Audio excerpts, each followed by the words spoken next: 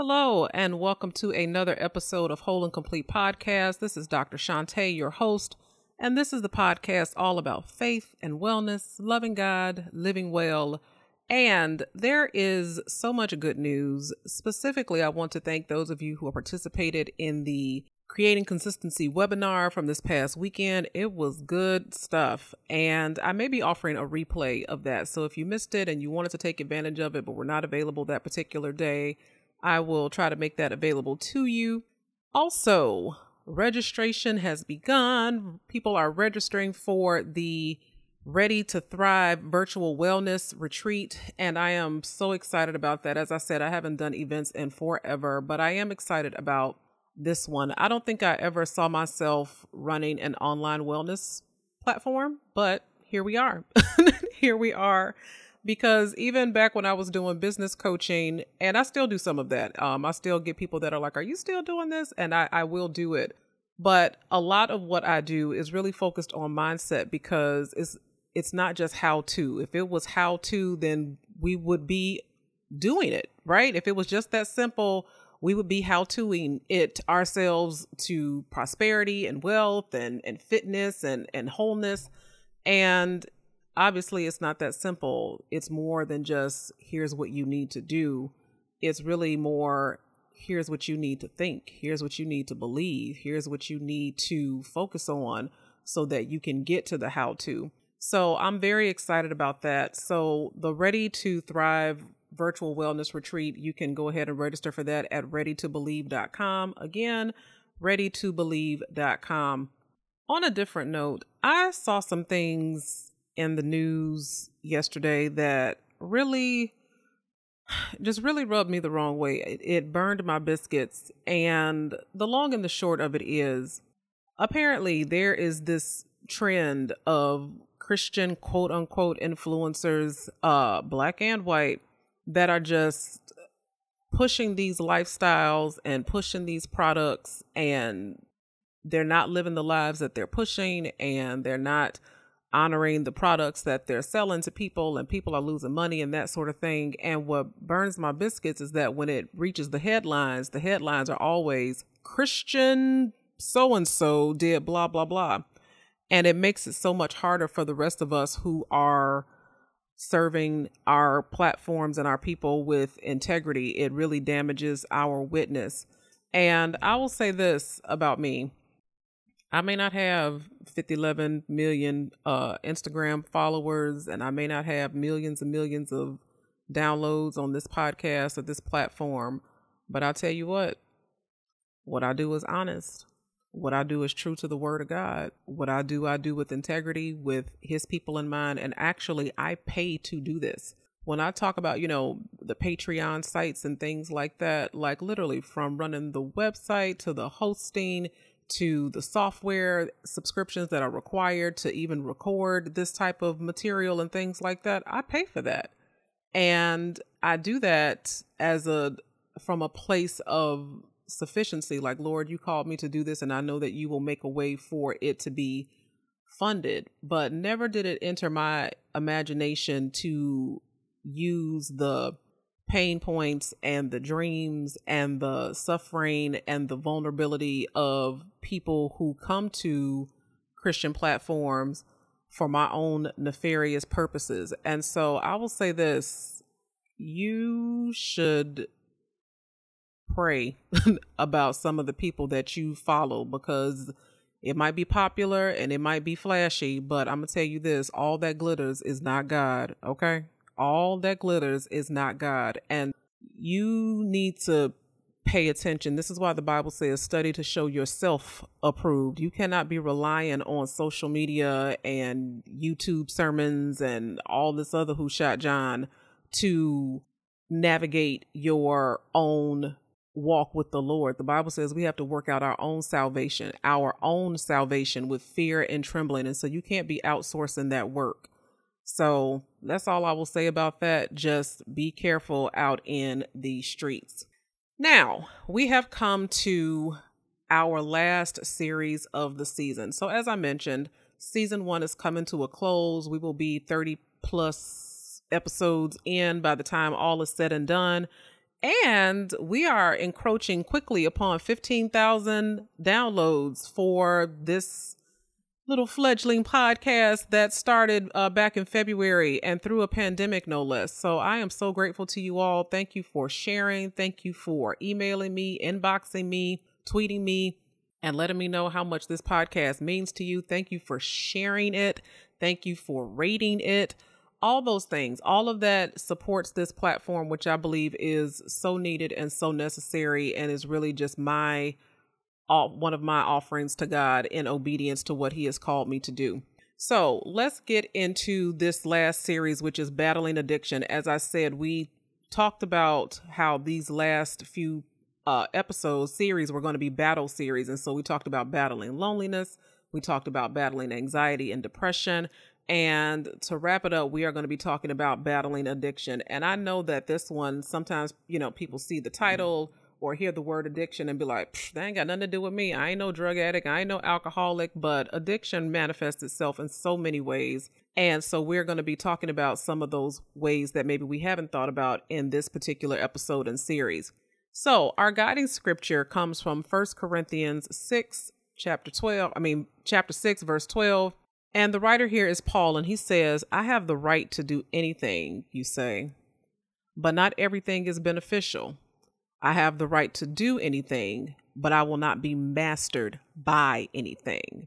So he says, I have the right to do anything, but I will not be mastered by anything. So our focus today is going to be understanding addiction, emotional addictions, and self-examination. So let's get into it. So as we always do, let us start with some definitions here. So addiction is a brain disorder that is characterized by compulsive engagement in rewarding stimuli despite adverse consequences. Addiction is a brain disorder characterized by compulsive means an irresistible urge. Okay. So an irresistible urge to engage in rewarding stimuli. So that rewarding stimuli can be drugs. It could be alcohol. It could be food, despite adverse consequences. So even when the consequences are bad, even when it is a detriment to our health, there is a compulsive, irresistible urge to engage in that behavior, even if it's against your own conscious wishes. So even if you don't want to do it, you feel compelled to do it. And this is not new. There's nothing new under the sun. The Apostle Paul refers to this feeling, this battle between having the will to do what's right or the will to do one thing and then resisting the urge to do wrong. And he talks about this in Romans chapter 7. Around verse 15, he says, I do not understand what I do. I don't understand what I'm doing. For what I want to do, I don't do it. But what I hate to do, that's what I do. And if I do what I do not want to do, I agree that the law is good, as it is no longer I myself who do it, but it is sin that is living in me. For I know that good itself does not dwell in me. That is my sinful nature. For I have the desire to do what is good, but I can't carry it out. For I do not know the good that I want to do, but the evil I do not want to do. This is such a tongue twister. He says, this is what I keep doing. So basically he's saying the good that I want to do, I don't do it. But the evil that I don't want to do, this is what I keep doing. And he says, now, if I do what I don't want to do, it's no longer I who do it, but the sin that is living in me that does it. To simplify this, he basically says, I was born with a sin nature. So I was born an enemy of God. We all were.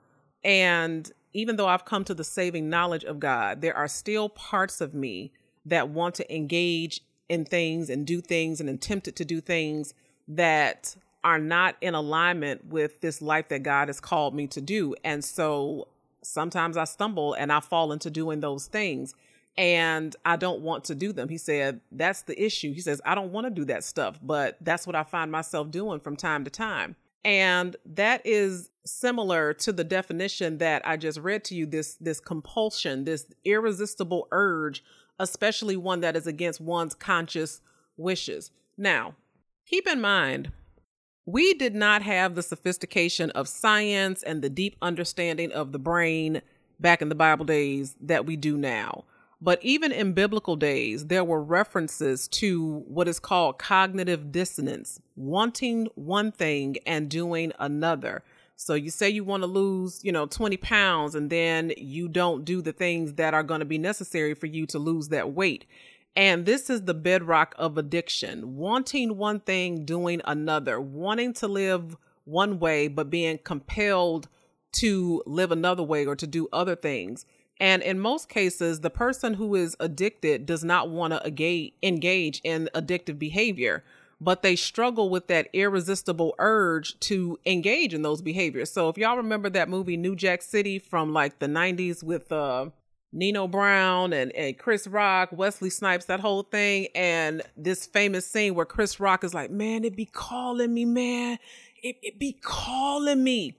Yeah, that's that compulsion, that irresistible urge, and that is the bedrock of addiction. And I do want to take a look real quick at verse 20. He says, now, if I do what I do not want to do, it is no longer I who do it, but it is sin living in me that does it.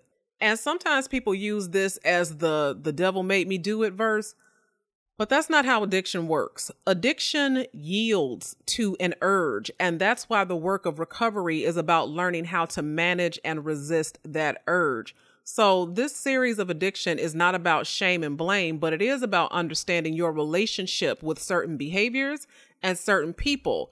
And, sometimes people hear the word addiction and they immediately think substance abuse, but I'm here to tell you, addiction takes many, many forms. So there are food addictions, gambling addictions, work addictions, sex and pornography addictions, phone and internet addictions, emotional addictions. The list goes on and on. But regardless of the type of addiction, we need to understand that it's not just about a set of behaviors, but there is a complex combination of chemicals and hormones in the brain: oxytocin, dopamine, serotonin, cortisol, adrenaline. When those things are out of balance, it makes it very difficult, very hard to fight that urge. And I think that sometimes people simplify addiction. They be like, well, why don't you just stop? Or why don't you just cut it out? I mean, all you have to do is just, turn away from it and focusing specifically on the behavior. But the brain has so much to do with understanding addiction and facilitating the way that addiction works. And so let me tell you this for the millionth time. I ain't that kind of doctor. I am not a psychologist by trade. I am not a medical doctor. I am not a neurologist or a neurobiologist or anything of that sort. So what I'm about to offer to you is a very basic understanding of how these components work and facilitate addiction.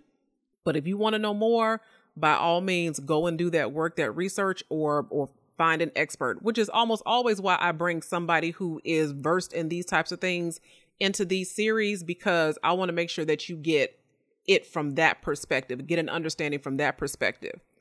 So oxytocin is referred to as the love hormone. So when you see mothers and babies bonding like shortly after birth, that feel good love bonding hormone, that oxytocin, that is released when that happens. And so that's one of the reasons why that skin to skin contact is so vital.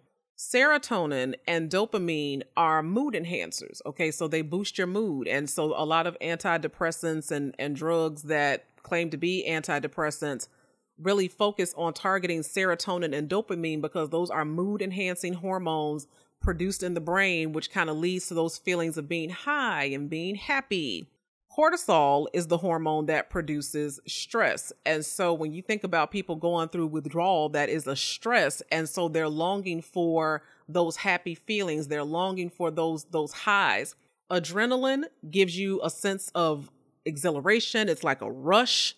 And when these hormones, so the oxytocin, the cortisol, the serotonin, the dopamine, when those things are out of balance, it can create a very complicated cocktail of reward and pleasure seeking that facilitates addiction. And think about it. Think about the last time you had a taste for chocolate or cake or pizza or whatever it is. You're like, man, I really got a taste for so-and-so, or I really got a Jones for so-and-so. And if you've ever been pregnant, ladies, you understand those pregnancy cravings, like they are intense, like it just will not be satisfied until you have that thing. Well, multiply that by 1,000. Okay. Multiply that by 1,000 and not having the inhibiting control to be able to stop after one ice cream cone, not having the ability to stop after one cup, not having the ability to stop after one drink, that those things that get turned off in the brain, that is kind of what happens in our minds with respect to addiction. And then there is the amygdala. So the amygdala is a small but very complex part of our brain, which is partly responsible for storing memories and making decisions. So it's the part of your brain that remembers how crappy you felt the last time you drank too much. And it makes you think twice about doing it again. Or it's the part of your brain that remembers the last time you ate too much and how bloated and uncomfortable you were. And so it makes you think twice about eating that much again.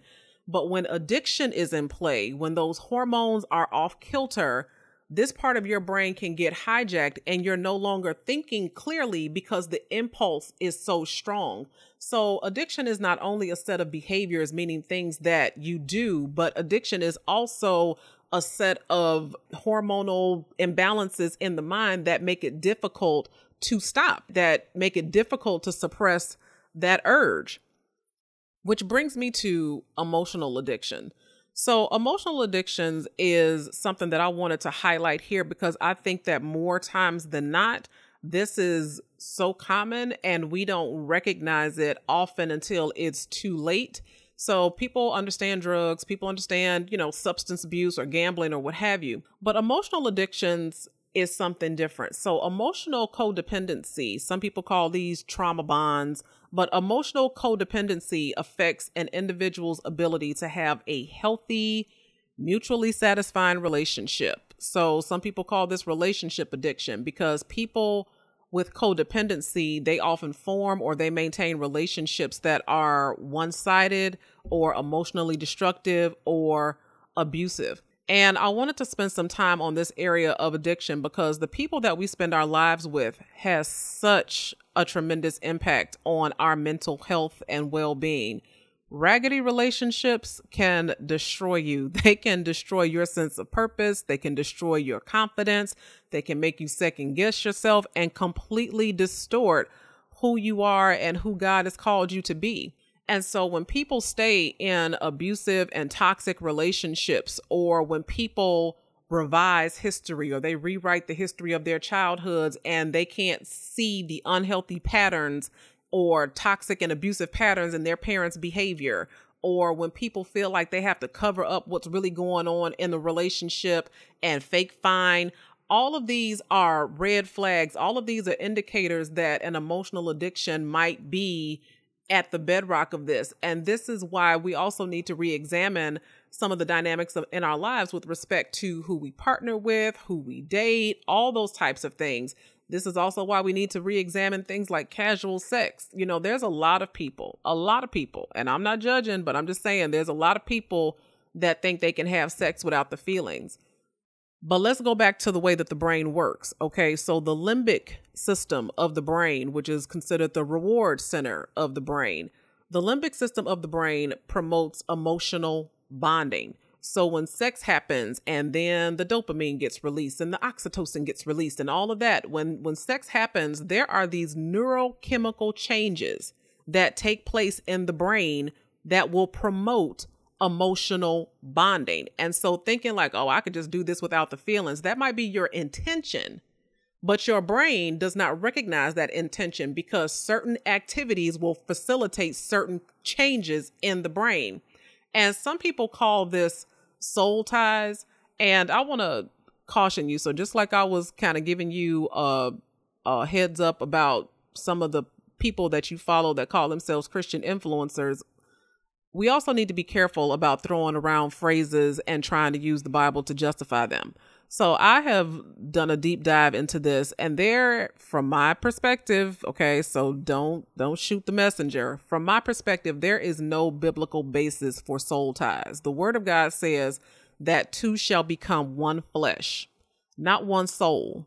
In the book of Genesis, when God breathed into Adam, the Bible says he became a living soul. The soul is the animating force of the human experience. It's the life force of the human experience. And that is not exchangeable, interchangeable, or transactional through sex.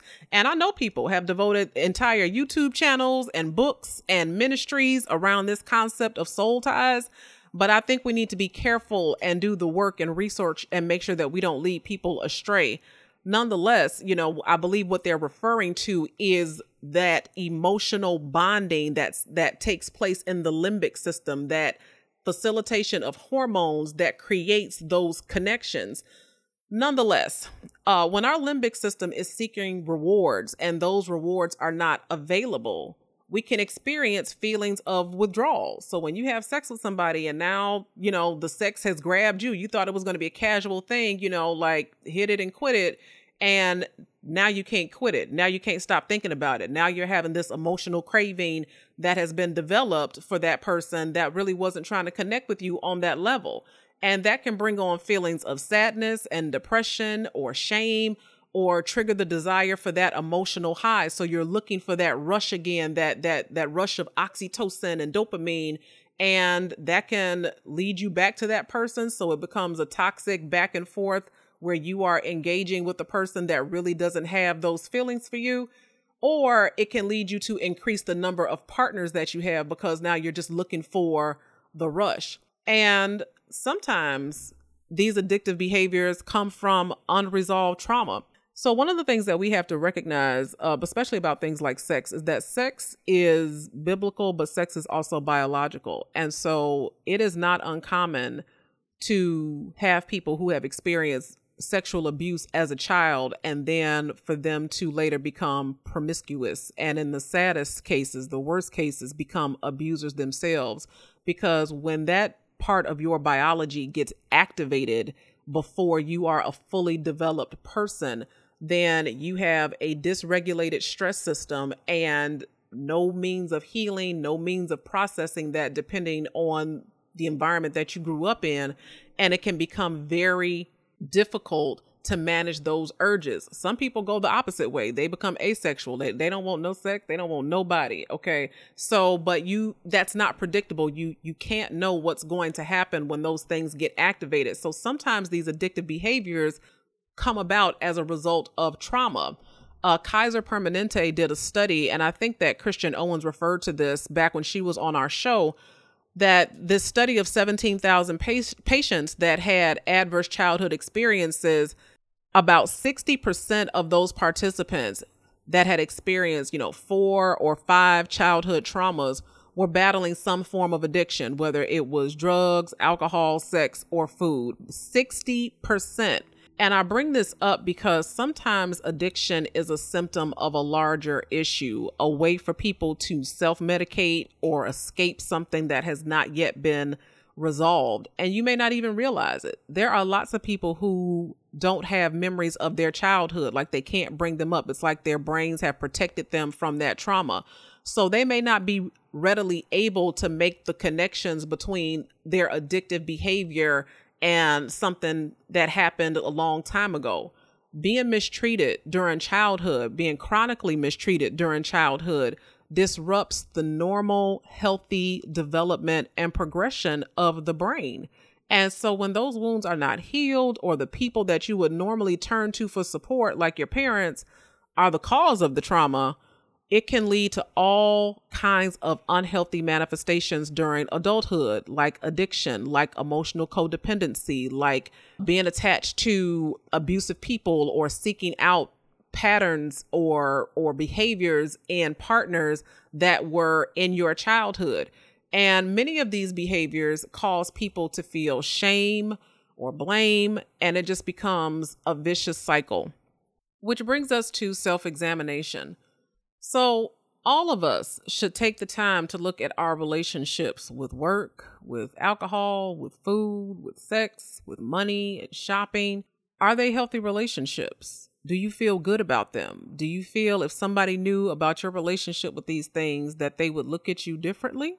It is our responsibility to connect the dots between our behaviors, our relationships, and the disconnect between what we want and what we actually do. And just like any number of mental health issues, addiction usually has a trigger. It can be a response to stress, to feeling rejected, to feeling abandoned or lonely or left out.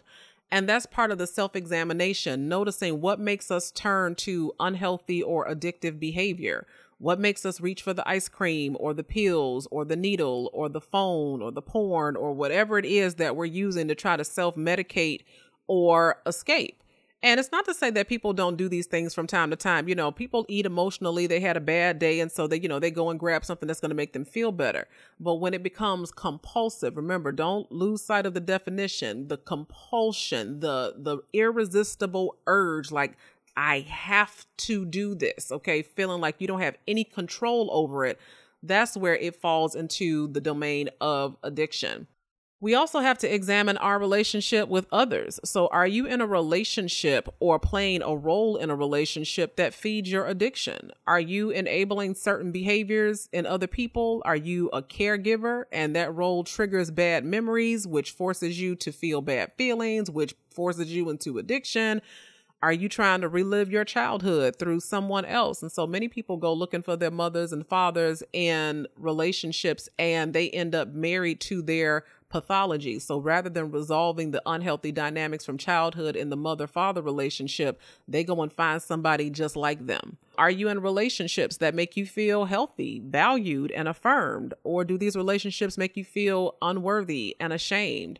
I bring this up and I saved this for last in season 1 because, and I'm talking to Black people right now, so much of Black culture operates in a paradigm of shame and gossip. And that is just the truth. I cannot speak for other cultures because I have not had that experience in other cultures, but so much of Black culture operates in a paradigm of shame and gossip.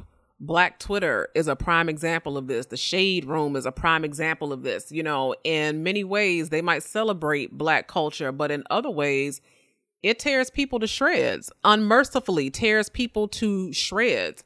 And we disrupt our own healing as a culture when we don't allow people to be vulnerable enough to do the work of healing without first talking about them like a dog. And this also happens in the church all the time. Somebody said, well, I'm going to pray for you, but let me talk about you first. Well, I'm going to pray for you, but let me call up sister so-and-so on the phone line and tell her what's going on in your life all the time. And so addiction is one of those things that makes people feel so isolated, so ostracized, so ashamed, so humiliated. And we have to stop as a people. We have to stop weaponizing shame and start normalizing empathy. Okay. Because until we do that, then our people are left to suffer for longer periods than would be necessary for them to suffer. They need to feel like they're part of a culture that will be supportive rather than one who will be shaming and demeaning. So that is where we will stop for this part of the series. In our next series, because this is the battling series, we're going to talk about fighting that battle, strategies that work and strategies that win and stories of people that have been able to overcome any number of addictions. And so if you have any questions, comments, takeaways, you can always hit me up at Dr. Shante Says. And if you want to support this podcast, please share it with somebody. Please rate it. And I know that, sharing a podcast on addiction might have somebody look at you sideways in other ways, especially if they don't think they have one. But I hope that I've broadened the topic of addiction enough so that people don't feel pinpointed or called out or in any way, but it's just so much bigger than I think that we often recognize. And so please share this podcast. You can rate and review this podcast, even if you don't write a review. So Apple users, I know for a fact that the bulk of my listeners come from Apple Podcasts. If you could just rate it, okay? If you don't have time to leave a review, I understand that. But if you could just rate it and help change that algorithm that makes it easier for people to share this podcast, I would be so grateful.